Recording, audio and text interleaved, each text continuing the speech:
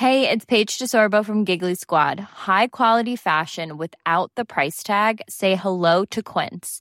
I'm snagging high-end essentials like cozy cashmere sweaters, sleek leather jackets, fine jewelry, and so much more. With Quince being 50 to 80% less than similar brands. And they partner with factories that prioritize safe, ethical, and responsible manufacturing. I love that. Luxury quality within reach. Go to quince.com/style to get free shipping and 365-day returns on your next order. Quince.com/style.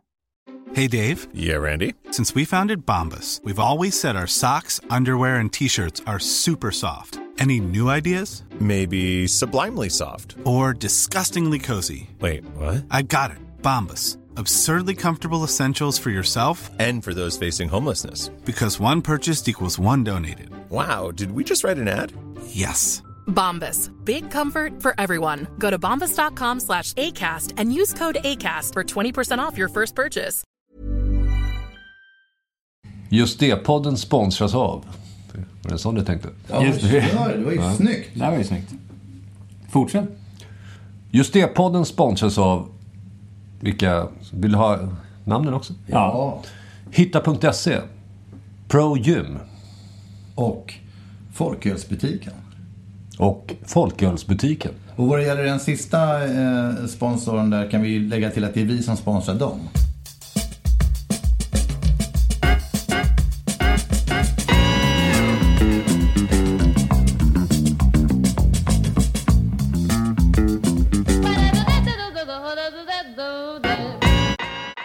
Välkomna till Just det-podden. Vi var ju och träffade den här Danne, Hitta.se-chefen där. Hitta Danne. Och han tyckte det var konstigt med poddar som presenterades så här är avsnittnummer, för att det gjorde man inte på Aktuellt till exempel. Så välkommen till Aktuellt, episod nummer 1,354,273. Ja, det är ju bara för att han umgås för mycket med Alex och Sigge. Och Alex och Sigge har gjort typ lika många podcasts som Aktuellt har gjort program. Och då fattar jag att man tappar sugen efter ett tag. Men vi är fruktansvärt stolta över att det här är avsnitt 27. Ska vi släppa strukturbehovet då och lämna det här? Nu finns ju båda alternativen. Folk vet vilket avsnitt det är, och om de vill bara ignorera det så kan de ju, så förstår de vad det är. Men frågan är om det kanske skulle vara bättre om vi mörkar vilket avsnitt det är. Ja. Då kan ju folk få för sig att vi har gjort det här i all evighet. Ja, precis. Sen så har vi fått en tillrättavisning. Filmen som vi talade om var inte Äppelkriget. Det var Ägget är löst. Ja, men vad fan. Vilken miss. Vilken fruktansvärd jävla hur man går bet på en Hasse och Tage. Hur vi gör det. Det är ju skam. Vilket jävla skam. Tjänstefel. Ja, det är det verkligen. Hur ska vi straffa oss själva för detta? Jag tycker vi kan vi inte mörka det. Måste vi ta upp det? Nej, vi tar inte. Men med någon slags respekt mörkar vi det.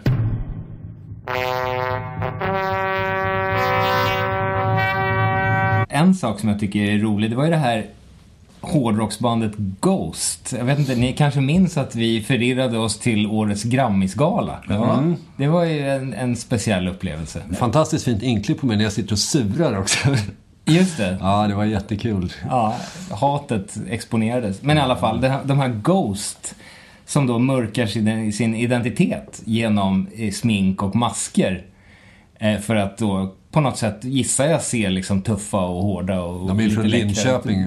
Ja, men det var i varje fall, de kom ju upp med så här, de hade ju så här supertuffa masker och svarta käper och grejer och liksom skulle vara så där jävligt hårda på ett hårdrocksaktigt sätt. Och sen så ja, men det är jättebra liksom, all cred liksom för ansträngningen. Men sen så fick de ju det här priset då, och sen så när de skulle prata bakom de här maskerna så blev det väldigt roligt. Det blev så här: jag tackar för det här priset. Det är jätteroligt att få ta emot det. Men det var som att maskerna tryckte ihop näsan. Jag vet, som att de hade små heliumbehållare bakom maskerna som skulle göra rösterna extra märkliga. Nej, men det var ju, de pratade om, när maskerna gjorde ju så att de lät ju det lät ju som små barn från någon liten ort i landet. Det var ju jätteroligt. I bjärt kontrast till de här liksom jag fick nästan en känsla av att de hade någon sån här vocoder på så att det skulle låta mörkt och mäktigt, men någon hade slagit på fel inställning.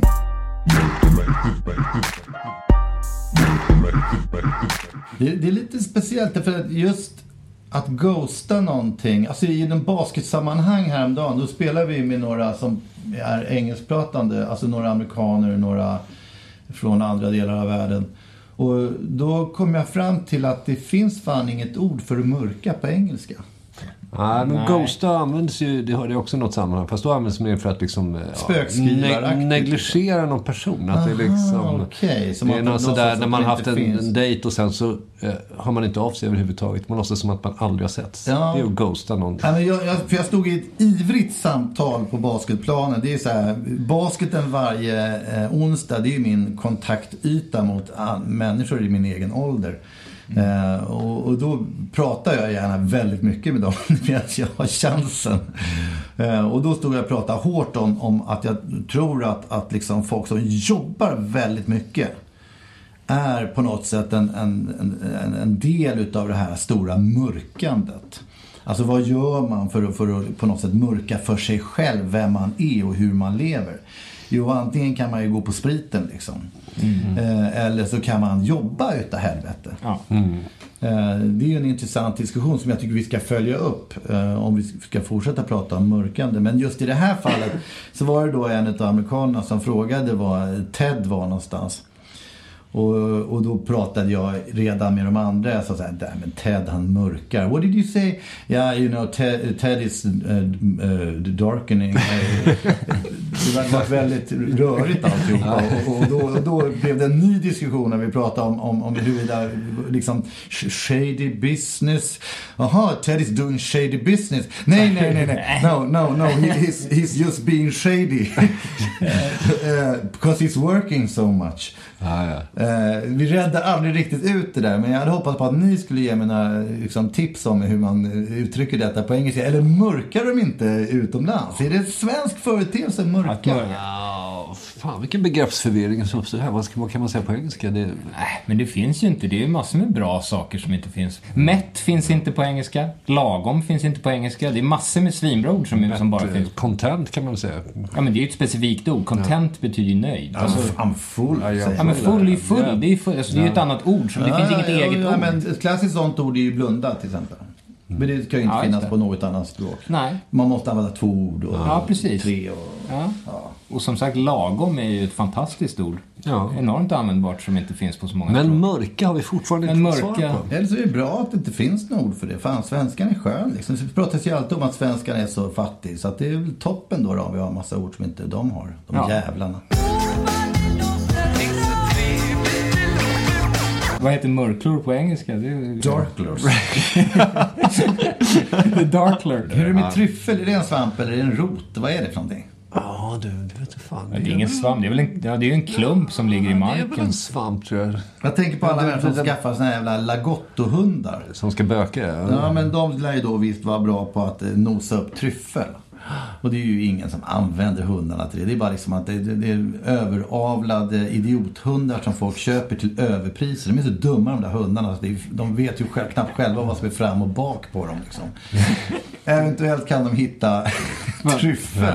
Hundshaming här, det är jätteroligt. Ett inslag sponsrat av Svenska Kennelklubben. Men don't get me going på såna här irländska sättrar. Jag blir helt galen alltså. Vad är det fel på dem då?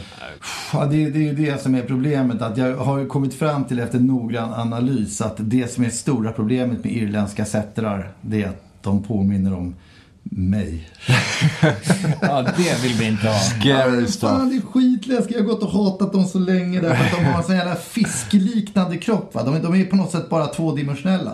Att från sidan ser de ju ut som stora ståtliga hundar. Och så bara vänder de sig och bara, oh my god, de är tunna som ett A4-papper liksom.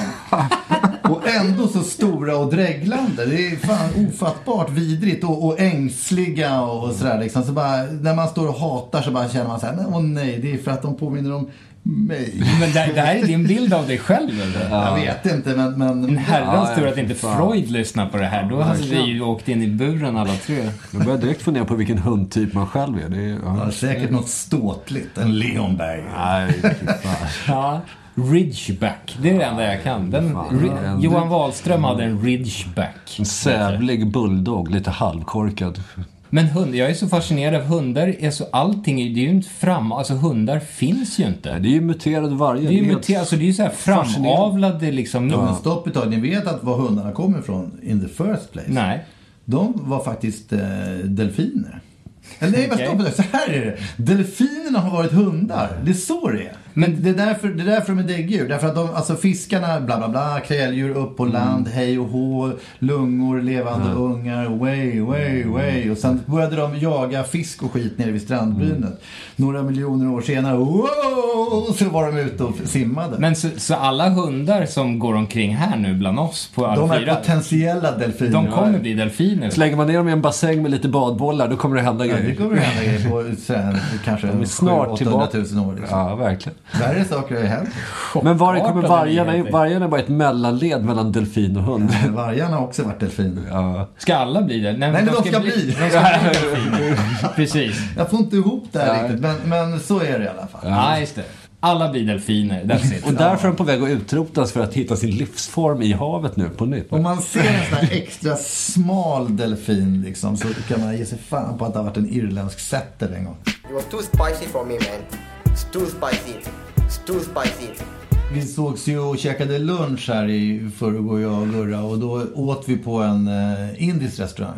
Och varje gång jag tittar på den där menyn, som ofta är då benämnd med, kan man säga, 3 pepparfrukter, eller så står det spicy, very spicy och sånt där. Då börjar jag osökt kolla bland de här very spicy och 3 pepparfrukter och så vidare. Och jag borde ju ha lärt mig vid det här laget att inte helt sällan är det så att det faktiskt blir lite för starkt. Men jag tycker att jag lagar stark mat hemma och fan, jag borde fixa det här. Men det är också väldigt, väldigt tydligt framträder alla gånger som tuffa machomän har beställt starka maträtter och mörkar sig genom hela måltiden därför att de egentligen tycker att det är för starkt, men biter ihop. Ja, det är ju hemskt. Alltså, stark mat är ju avskyvärt, tycker jag. Äter jag liksom bara någon som har en sån här chilifrukt, så sitter jag i storgråter och svettas. Och du lyckas inte ens mörka? Nej, jag kan inte mörka det, för att det räcker med ett pepparkorn på pastan nästan, så är det ju kört. Så pass, du är känslig för det alltså? Ja, någonting. Det händer någonting. Det bara rinner tårar, så att jag kan inte mörka det. Och jag förstår faktiskt inte riktigt poängen med att sätta sig igenom de där 3 chilifrukts det är rätt nyttigt maträtter med stark mat för kroppen. Varför är det bra? Därför det ökar blodgenomströmningen. Det sätter fart på kroppen. Ja, jag har hört också att det ska vara bra. Det känns bra. Ja, men det ökar förbränning och liksom allting. Tyvärr så skär som en laser genom magsäcken. Tyvärr så tror jag att den här nyttigheten kompenseras utav att man i regel tar det sämsta köttet i hela jävla restaurangen och superkryddar det, därför att det är ju därför de här kryddorna finns. För att dölja den ruttna smaken. Det är alla delfiner som ligger utanför, som förut har varit hundar som stickas upp och kryddas stenhårt. Ja. Delfinen i pizzan. Delfinen i pizzan. Delfinen i pizzan. Jag vill ju inte ha information om människor. Så jag blir ju bara glad när folk mörkar. Ja, men det beror på vilken typ av mörker. Ja, men nästan allting. Jag vill inte veta någonting om folk. Om man kollar på Aftonbladet så är liksom Kalle Schulman och Anita har jätteproblem i sin relation. Okej, kan de inte bara mörka det liksom som alla andra? Det är Pernilla Wahlgren, man ska se här får du se Pernilla Wahlgrens allra mest privata, om du klickar på den här länken. Jag skulle hellre skära av med liksom högra armen än att få reda på Pernilla Wahlgrens allra mest privata. Ja, jag kan väl hålla med i mångt och mycket. Nej, men jag tycker de gör en jätteinsats, de här människorna. Jag förstår inte vad du pratar om. Jag menar om Kalle Schulman och Anitra Sten, vad heter de? Anitra Sten är hon som heter skådisar. Nej, det är tillsammans med Göran Persson som äger systemet. Ja, just det är hon. Men om vilket par nu än är, antar att de har börjat med någon podd eller något liknande och pratar om sin relation. Det finns ju 1 miljard poddar om relationer och skit. Ja, liksom. Nej, men det kan väl vara till jättehjälp för några att höra att men det finns andra som har det här problemet också. Vad skönt, jag känner mig inte så ensam. Men vet inte alla om det? Vet inte alla om att alla har problem? Tror folk fortfarande verkligen att alla andra har det superbra och är perfekta? Vet vi liksom inte det? Du får inte glömma heller att allt det här ingår i den stora övningen. De vill till varje pris trycka ner sin relation in i den digitala formen. Just det. För att i slutändan så kommer alla vi människor bli digitaliserade. Ja. Så att de vill ha in sin relation på nätet i nätform.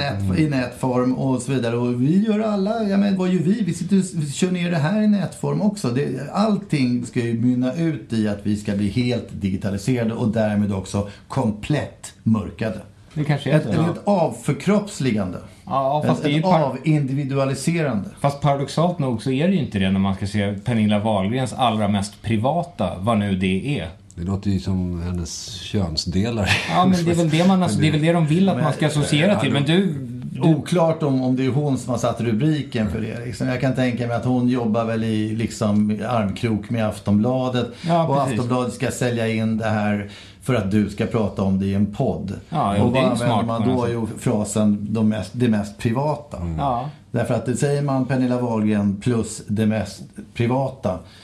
Visar dessutom det mest privata, så får man ju ett lika med tecken och sen kan folk dra sina egna slutsatser. Och det är en underbar paradox att göra det till en rubrik, det mest privata. Ja, exakt. Ja, men 1-3 så har Aftonbladet gjort en rubrik utav att Gurra G skulle hellre skära av sig armen än att se Pernilla Wahlgrens mest privata. Ja. De får en dubblé där. Ja. Dels avsågningar utav armar och Pernilla Wahlgrens allra mest privata. Det är fan en rätt fin rubrik. Och sen när vi går över till se Gurra G såga av sig armen, då har vi ett klickmonster utav Guds nåde. Ja. Då kommer jag gå in. Där tror jag att du ljuger rätt ut i eten. Tror att jag mörkar? Du sitter där och ljuger för oss alla. För jag tror inte att du skulle ta fram Sandviks träsåg och börja såga dig i armen om du till äventyrs fick syn på Pernilla Wahlgren som allra mest privata. Ja, men det är ju lätt att undvika i och med att det bara inte är att klicka. Ja, man måste leva sitt liv efter eventuella liksom rubriksättandet. Ja. Så att det kan ju räcka med att du sågar dig lite grann i armen. Mm. Ja, rispar det lite sådär. Det skulle kunna vara att du sågar din egen arm. Du säger att den är värdelös. Gurra G såg en arm. Det är en rubrik, det skulle jag klicka på. Extra, read all the bad news. Extra, read all the bad news. Man kan ju tycka att det kan finnas ett värde i, om jag förstår dig rätt Gurra, att bespara folk liksom hela bilden utav saker och ting. Ja. Det vill säga att det finns någon slags filter. Ja. Alltså ett mörkerfilter som man så att säga, för att vara vänlig mot sin omgivning, slår på. Exakt. Och fan, jag hörde någon sån där, apropå delfinen i pizzan, en klintbergare, där någon kände någon som hade dragit på sig klamydia. Fast han var i en relation. Så att vi talar om en så kallad cheating-situation. Och det var ju förjävligt, tyckte då den här killen, om jag förstod saken rätt. Så han fick då utskrivet, jag vet inte vad man får för KVPenin eller Librabensin eller vad fan det är. Och så började han smula ner penicillinet i sin flickväns flingor på morgonen. Jaha, jag trodde han skulle bota sig själv. Ja, han botar sig själv samtidigt, men han jobbar på 2 fronter. Ja, han jobbar på 2 fronter där, för att han förstod ju att han måste ha överfört den här klamydian även på henne. Och vad jag förstod så gick det hela bra alltså. Och detta avslöjas ju kanske här och nu. Men är inte det är väldigt besk medicin ofta? Måste inte det kännas på frukostflängden? Men man får äta besk medicin. Bra granola. Paulun har säkert Pauluns penicillingranola. Ja. Pauluns klamydia-granola. Tips från Pauluns. Nu finns en ny smak av vår goda klamydia-granola med kanel, mandel och äpple.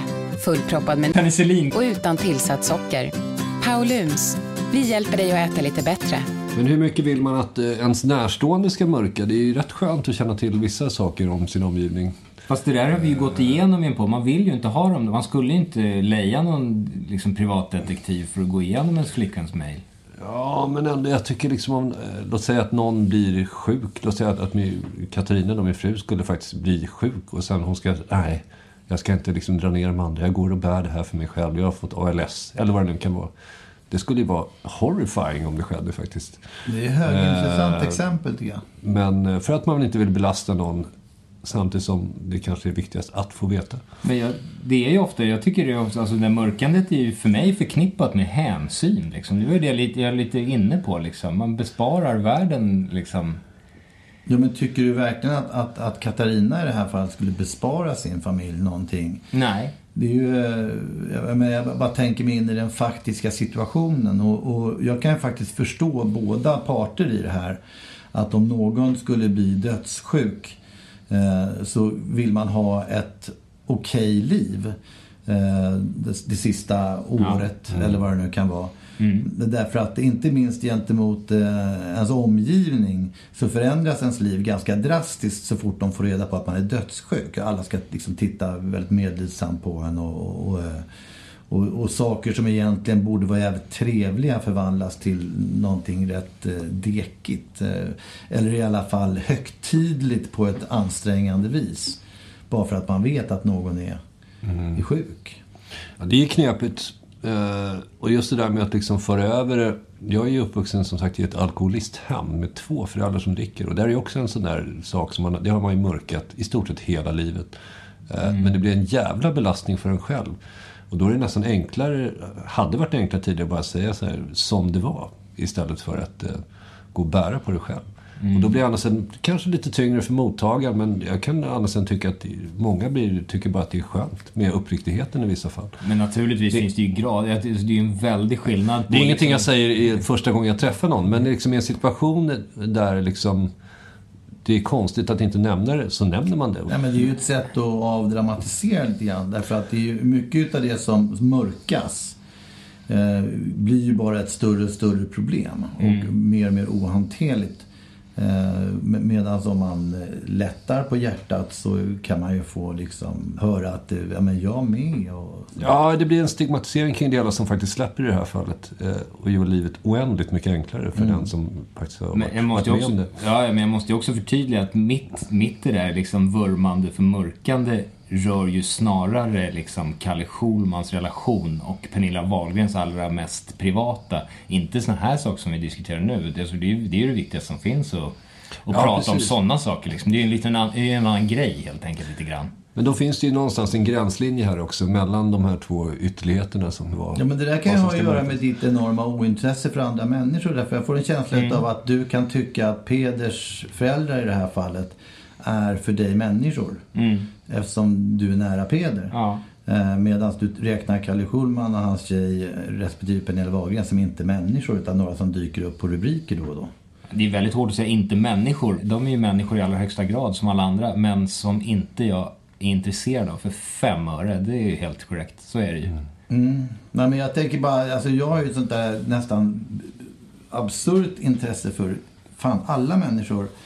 Och när det dyker då upp då en diskussion som i det här fallet kring Pernilla Wahlgrens mest privata eller Kalle Schulman och Anitas. Vad heter tjejen?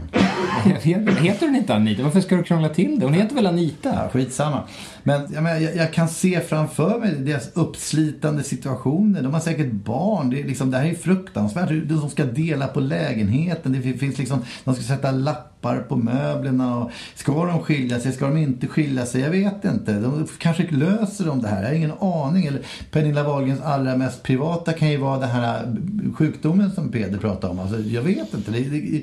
Och dessutom små problem i Pernillas fall. Hon fick inte tag i rätt skor vid rätt tidpunkt. Det kan ha varit för henne en jävligt vägande men då får man ju, hemskhet. Ja, men då kommer det ner till individens ansvar helt enkelt. Då får man själv sortera. För när allting blir intressant, då blir man ju, alltså man har ju inte plats för så mycket i sitt huvud helt enkelt.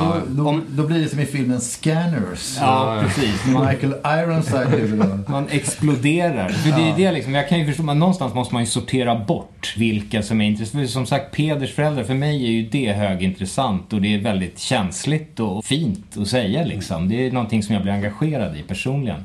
Medans däremot återigen Pernilla Wahlgrens allra mest privata, vad ni du må vara, är för mig helt ointressant. Samtidigt skulle man lägga det i händerna kanske på Ruben Östlund eller någon annan som får göra en film om Pernilla Wahlgrens mest privata, skulle förmodligen bli extremt intressant. Presentationen är lite avgörande i det här fallet. Låt oss konstatera att vad de ägnar sig åt, de här människorna, det är den diametrala motsatsen till att mörka, nämligen att outa.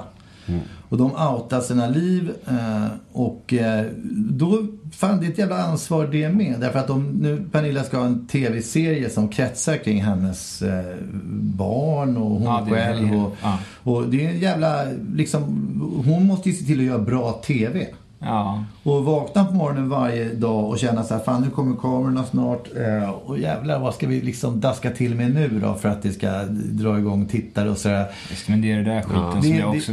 Det är ju otroligt lätt tror jag att hamna i det läget. Därför att skulle de ringa nu as we speak och ge oss erbjudandet att vi ska göra en docuserie om er, så skulle vi troligtvis säga ja.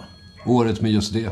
Ja, fast 24, det där skulle vi nog vara tvungna att prata lite grann om, känner jag. Mitt initiala svar vet ni ju direkt. Ja, och mitt initiala svar är nog väldigt reserverat. Och ditt initiala svar kan jag nästan lista ut också. Så åker du fram ett kontrakt som det står en summa på. Och så börjar man överväga det och sådär. Det är när de 7 siffrorna dyker upp, då hamnar det. Men jag vet inte fan, alltså det är inte alls omöjligt i det läget. Och, alltså, vi skrattade så mycket, jag och Martina Haag vid något tillfälle, därför att vi var med i något tv-program som handlar om matlagning, och Mange Schmidt och mig också.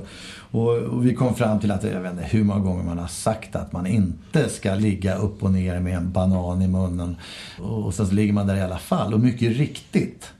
Så en halvtimme senare så hade man en banan och i munnen i varje fall. 2 körsbär liksom. Ja, men du vet, det går väldigt fort. Och fotograferna är jävla övertygande och skrattar och pondar en så in i helvete. Och så helt plötsligt så känner man sig som en sån där som tycker att nej, vad fan. Och så blir man en outare. Från att ha varit en mörkare på... Det tar bara sådär. Som vill bjussa på katt. Ja, och så tycker jag att det känns fan skönt liksom. Ja, det är möjligt att man kanske hamnar där, men jag kommer ändå kämpa som en katt som ska ner i vatten. Alltså kan inte katten ha ett visst släktskap med delfiner även i det här avseendet, att den simmar ju som en fisk ganska fort där? Så direkt. Ja, vad är det? Irländska sättrar? Ja, katter. Simmar de så? Alla däggdjur är delfiner. Ja. Man kan aldrig lära en gammal delfin att sitta. Mom deserves the best, and there's no better place to shop for Mother's Day than Whole Foods Market. They're your destination for unbeatable savings, from premium gifts to show-stopping flowers and irresistible desserts. Start by saving 33% with Prime on all body care and candles. Then get a 15-stem bunch of tulips for just $9.99 each with Prime. Round out Mom's menu with festive rosé, irresistible berry chantilly cake, and more special treats. Come celebrate Mother's Day at Whole Foods Market.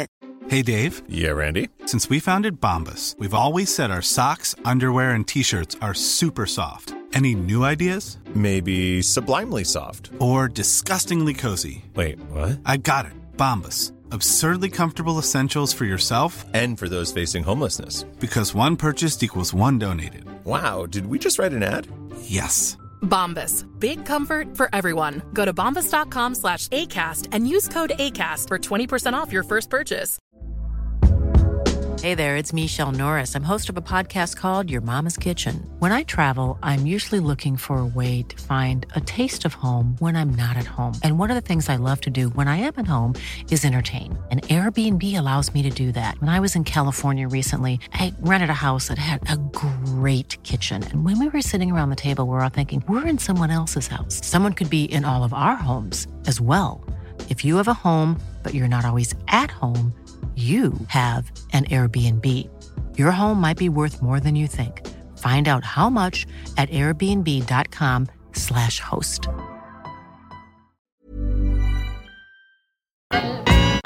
Nej, men jag kan verkligen känna igen det där du säger om att man mörkar då kanske svarta saker i ens familj. Man vill inte belasta omgivningen. Jag menar, vad fan, det är ju som du säger inte det första man tar upp när man träffar någon, att ens föräldrar var alkoholister. På samma sätt så känner jag att jag undviker att prata om att min syster tog livet av sig. Eftersom men det finns en hänsyn till en massa olika människor som ska ta sig. Eller, jag menar, det kan jag tänka mig att du tänker då också på dina föräldrar. Att det är ingenting som man vill liksom... Nej, nu är pappa är borta i bilden, men mamma är ju kvar liksom. Och ren faktiskt nu från detta missbruk sedan ett år tillbaka. Så att Men det är klart att det är en hänsyn till dem. Men det är en skam kopplat till det också som egentligen är helt onödig som man går runt och bär på. Vi har, skambegreppet har man ju pratat om tidigare så här, men det är skit. Och som, när man är tonåring så är ju saker liksom trippelt jobbigt, 5-dubbelt jobbigt. Så att Men det bygger också på något sätt på att man har rätt ut. Så för att kunna liksom vara öppen med det så måste man i någon mån ha rätt ut det med liksom objekten i fråga. Liksom på något sätt åtminstone ha greppat tag i det lite grann innan. Liksom med... Men det som händer när man förflyttar diskussionen ut från sitt eget huvud till ett offentligt samtal, att saker blir på riktigt och de definieras för en själv på ett sätt som är alldeles för flytande annars. Men alltså, om du går tillbaka i tiden och tänker så här... Fan, när upptäckte jag första gången att mina föräldrar eventuellt, det här de drack liksom, att det var ett problem? Nej, men jag vet inte, jag var nog ganska sen på bollen. Jag fattade inte det riktigt liksom förrän kanske jag var 12-13 liksom, att det som började som lite härliga kontinentala middagsvanor blev liksom så här, vin till maten varje dag och sen liksom byggdes det upp till liksom whiskyn innan maten, ölen innan maten och liksom whiskyn efter och sen var det ju full kalabalik. Men blev det kalabalik? Alltså ledde det till liksom expressiva situationer? Nej, egentligen inte så mycket bråk men bara det blev en sån slags geggig kontaktlöshet och liksom en del konflikter också, absolut. Men jag tror mest det här kontaktlösheten som uppstod i det hela är nog det värsta. Men man kunde inte prata normalt med varandra. Så att. Nej, det är väl därför man dricker, för att liksom bli av med den där kontakten mot omvärlden, för att gå in i sig själv och i nuet, vilket drabbar barn rätt hårt alltså. Men det där låter ju också som någonting som du kanske inte har kunnat sätta ord på förrän du blev vuxen. Nej, precis, det är en process som man förstår, och man förstår den bättre genom att prata med andra också. Med tanke på våra låtar och vårt levande så har man ju liksom snarare försökt bekämpa fire med fire här. Så att det... Jo, men exakt. Att kanske vända det till någonting positivt. Liksom. Men fan, jag dricker ju och det är ju askul. Och mina föräldrar gjorde väl kanske det. Men alltså, man vänder det till en bra grej. Ja, och plus att man försöker liksom återvinna alkoholen till någonting som man själv har kontroll på. Liksom. Exakt, gör om och gör rätt. Så att så här kan jag hantera den och så. Även om det var liksom gränspuck. Jag har ju samma gener också, så att hjärnans belöningssystem kickar igång direkt bara liksom på första klunken öl. Det är ju jävligt skör is, men man förstår ju det. Det är ju egentligen det mest logiska och rationella att försöka ta kontroll över det, men det är jävligt skör is liksom. Men samtidigt kan jag nästan känna en tacksamhet för att de tog smällen, för hade inte de gjort det hade nog jag kunnat gå rakt in i samma fälla med tanke på liksom hur jag responderar på alkohol. Så att, och det blir som sagt när beroendepersonligheten till slut tar över, då finns det ingenting kvar. P.O. Enquist skrev i den här boken Ett annat liv som är sjukt bra när det gäller att beskriva den här problematiken. Men har du druckit någon gång och mörkat det? Ja, det har jag nog gjort tidigare faktiskt. I samma tidigare liksom, just det perioden var det liksom så att man kanske... Nu för tiden har jag en rätt bra kontroll på det och försöker liksom begränsa det. Men jag vet, det är ju som en djävul som drar det igen som man hela tiden måste liksom mota bort. Ja, men man får inte glömma heller alla mekanismer i en själv som gör att man mörkar för sig själv.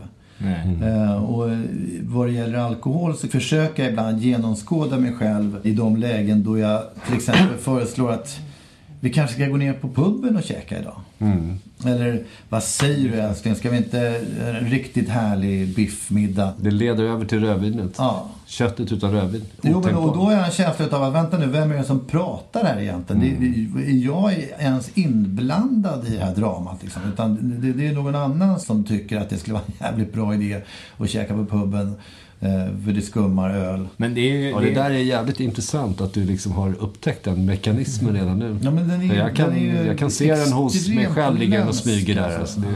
Men det är ju det som är svårt, för det är ju som du säger, det är ju en djävul på axeln på något sätt. Jag har ju, mitt sätt att hantera det är ju att försöka stänga ut det helt genom att inte dricka.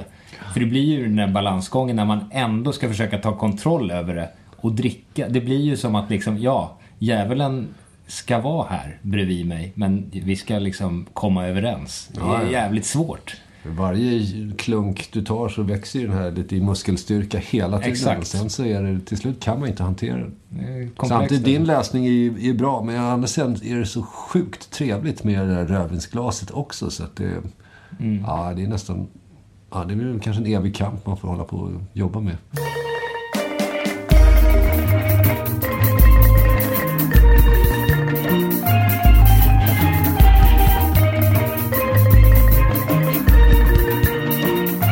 Nej, men det är klart att det är skönt att schablonisera. Det är ju faktiskt det bästa sättet att hantera saker. För det är ju ingen slump att du liksom inte mörkar saker och jag gör det. För jag orkar inte med dels att få information om andras privatliv som inte jag vill ha. Och sen så vet inte jag heller om jag vill att andra ska få reda på för mycket om mitt privatliv. För jag vill inte prata om det. Alltså, om folk vet om det gör ingenting. Men jag vill inte ha något jävla ältande om skit liksom. Men det är där som är svårare också, den här rädslan. Det är precis som med din syster. Jag vet, det är skitsvårt att veta hur man ska hantera det. Vill du att jag ska fråga hur det är? Tycker du bara att det är jobbigt? Ja, precis. Men känner man varandra så pass bra som vi gör, ska man ju inte fråga hur det är. Och ändå kan man liksom tassa runt som att man är rädd och att det här blir fel om jag frågar det här och det här liksom. Man styr ju inte alltid själv. För jag kan tycka att jag vill vara en person som delar med mig och vill vara öppen och liksom pysa ut ångest genom alla tänkbara olika ventiler. Så vad det gäller det här med att min syster gick bort på ett sånt olyckligt sätt efter ett eget val dessutom, så jag skulle nog egentligen vilja prata mycket mer om det. Men det finns liksom så många anhöriga runt omkring som inte vill det. Då blir man bara en pusselbit i ett kollektivt mörkande. Och är man då den enda pusselbiten som hoppar ut, så blir man ju någon slags whistleblower. Det vill säga att jag förstör någonting som andra utav känslomässiga skäl har valt att bygga. Ja, bara genom att sitta här och prata om det kanske det ställer till. Ja, säkert. Och jag måste ju ändå kunna prata om hur jag förhåller mig till den här situationen. Och då kan jag vara öppen med att jag mörkar det helt enkelt. Därför att det är det enda sättet som jag kan tillgodose så många som möjligt. Vilket är jävligt tragiskt, därför att det finns ju också en uppsjö utav människor där ute som är drabbade utav den här situationen. Och de går troligtvis också runt i det här kollektiva mörkrets bojor för att inte stöta sig med de som lever. Jag kan dra mig för att fråga till exempel, men om vi nu tar de här fallen med alkoholism eller självmord, så blir det så här att jag har svårt med den informationen, för att på något sätt känns det som att om jag ställer frågor om det och börjar fiska i det och gräva, så känner jag ett ansvar att jag måste ta hand om det och göra någonting åt det. Eller det kanske bara är jag som känner så. Att det handlar ju om att du går ju ut, du outar ju ganska öppet att du är inte intresserad av andra människor. Ja. Och det gör ju att naturligtvis att man drar sig för att öppna sig för dig. Därför att man tänker att du har inte ens intresse av det här. Nej, men så är det ju. Det är ju så, tyvärr kanske, av någon anledning. För det får mig att framstå som en osocial och kanske till och med osympatisk människa. Men det handlar ju mycket om att jag vet inte riktigt hur jag ska hantera informationen. Det är det liksom. Men om jag har ingen aning, jag kan inte ens relatera till den hemskheten. Jag har inte ens hela syskon. Och att då gå liksom och försöka ha den empatin och sätta sig in i hur det känns med någon som har självmord. Alltså det blir så där, för mig är det liksom, det ligger väldigt långt ifrån mig. Jag vet inte hur jag ska hantera, vad jag ska tillföra, hur jag ska hjälpa dig, förstår du? Nej, men det kan väl hjälpa dig att prata om varför du då inte hyser intresse för andra människor. För jag kan tycka så här att varje gång du säger att du inte hyser intresse för andra människor, så är det ju som en ny tegelsten i Roger Waters berömda The Wall. Och jag tror inte på dig, utan jag tror att du mörkar. Ja. Jag tror att du egentligen är en extremt intresserad, lyssnande, inkännande, empatisk och varm person som hyser ett stort intresse för andra människor. För annars skulle inte jag stå ut och umgås med dig. Nej. Men jag har också förståelse för Roger Waters berömda The Wall. För som kanske är det mest underskattade. Han kan vara mörkrets första. Roger Waters är fan Mörkrets. Men det kanske är en självbevarelsedrift helt enkelt. Eller det kanske bara är någon sån här som man det kan ju upp, vara så att insatsen från din sida, det kräver då ett gensvar att du måste släppa upp ja, precis. sargen där också. Så att, det är väl där. Det Gurra Gs allra mest privata. Det är där man vill på något sätt ha Roger Waters wall runt. Fortfarande. Mer en extra dammlucka. Är det jag som är Mörkrets första?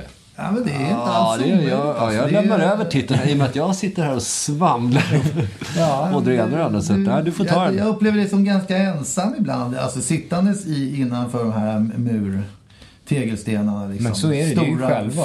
Vita frigolitblock är det alltså. Jag tycker det är en fin bild av mig och jag känner mig hemma och det känns sympatiskt och varmt och trevligt att vara innanför de där vita frigolitblocken. Jag kan tänka mig att vi kan få se en utveckling i poddens framåtskridande.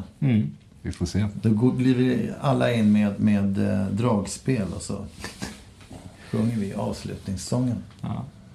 Men vår egen avslutningssång kanske vi ska ta tag i. Ja, titeln känns ju ganska given. Prince of Darkness. Ja, översatt till. Men det blir jättebra. Alla var det någon som lekte med mörklintåg som små? Nej, inte vet jag. Kanske Ingemar Stenmark. Ja. Mörklevengodd kanske. Mörkis du sad. Mörknadsvärde, jag tycker det är roligt. Ska vi lägga lite allvar i botten? Jag känner det. Låten? Ja, jag tycker att du rimmar lite med ursäkta, Ebolan. Nu kör vi. Au.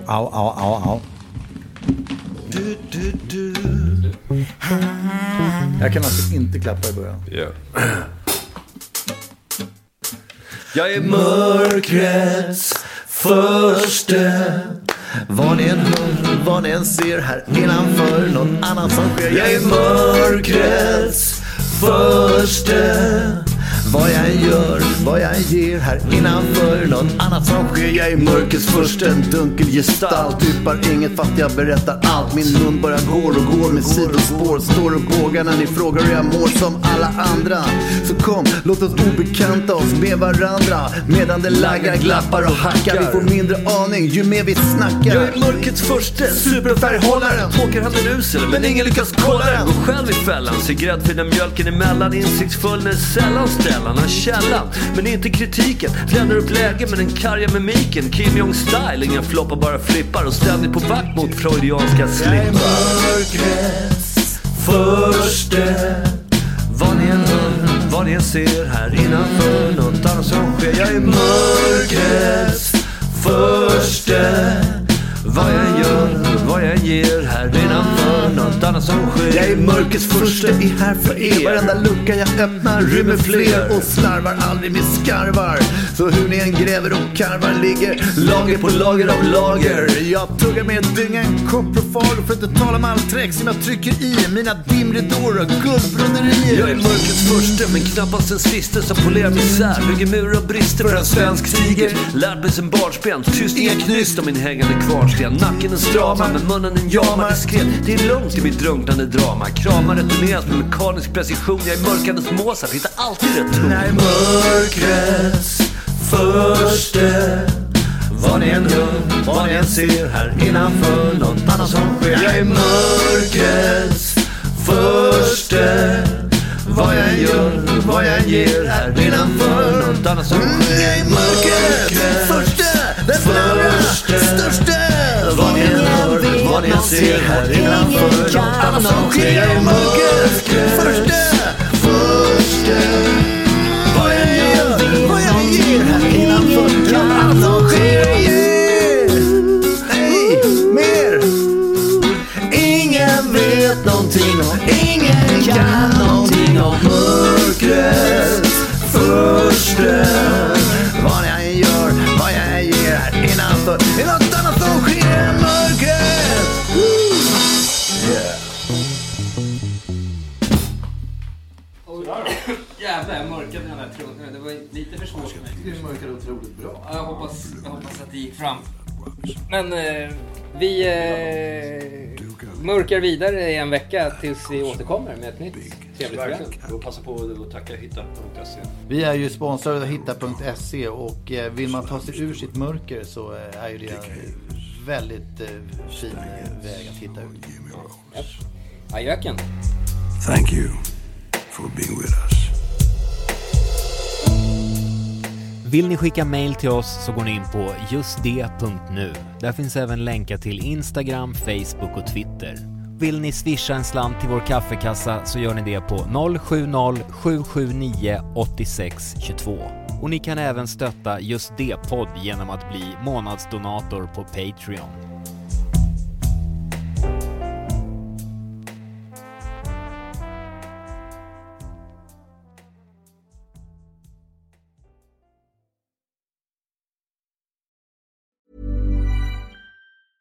Even when we're on a budget, we still deserve nice things.